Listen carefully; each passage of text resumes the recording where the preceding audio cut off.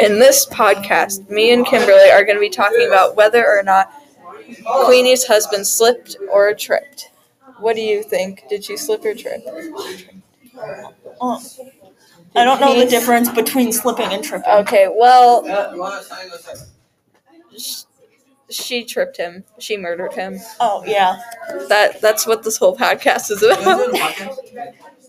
So, yeah, we're going to be going over the different pieces of evidence that prove whether or not she slipped or tripped him. He slipped or tripped him.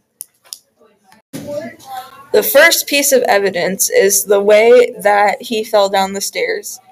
The way he fell down the stairs implies that someone else had something to do with the way he fell down the stairs, basically.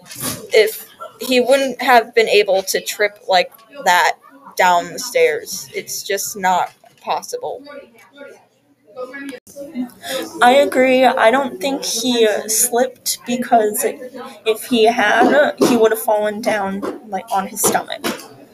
And I just want to add on to that, the way the drink is positioned, it shows that he was walking up the stairs instead of down the stairs, just like by the way the drink is positioned, because it's positioned upwards.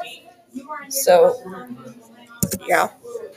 Now, adding on to my last statement, I'm going to be talking about the way that the drink is positioned. I personally think that the drink was placed there by probably Queenie, just so that it could be like a cover-up, like, oh, he fell down the stairs with his drink because he was drunk. But, you know,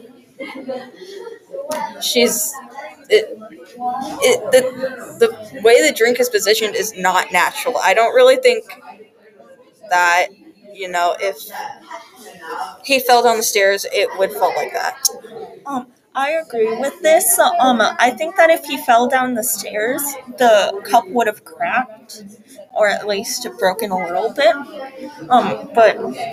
Or like from the force of it hitting the floor. But since it's not broken, I think someone placed it there. So our last piece of evidence is the head injury. Usually when you fall downstairs, assuming that he was higher up on the stairs, he would have hit the edge and probably would have made his head bleed.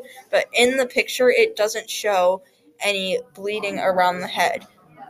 But if you whack someone behind with a pan, you probably wouldn't make them bleed. You would probably give them a concussion or something, or, knock them out. So I think, just for a conclusion statement, that Queenie whacked him behind the head and made him fall down the stairs, freaked out, and made it seem like he slipped by placing the cup there. Do you agree with this, Kimberly? Yeah. Okay. So that concludes our podcast, I guess. Anything else you want to add? With the pan, the pan on the stove, I think it was placed there by Queenie because even if you are drunk, you wouldn't leave the room while making something on in a frying pan. And if you saw your husband dead on the ground, you wouldn't immediately go to cook something. But, yeah. So yeah, she probably placed it there to make a cover-up story that she was cooking. Yeah. Okay. Thanks for listening. Bye.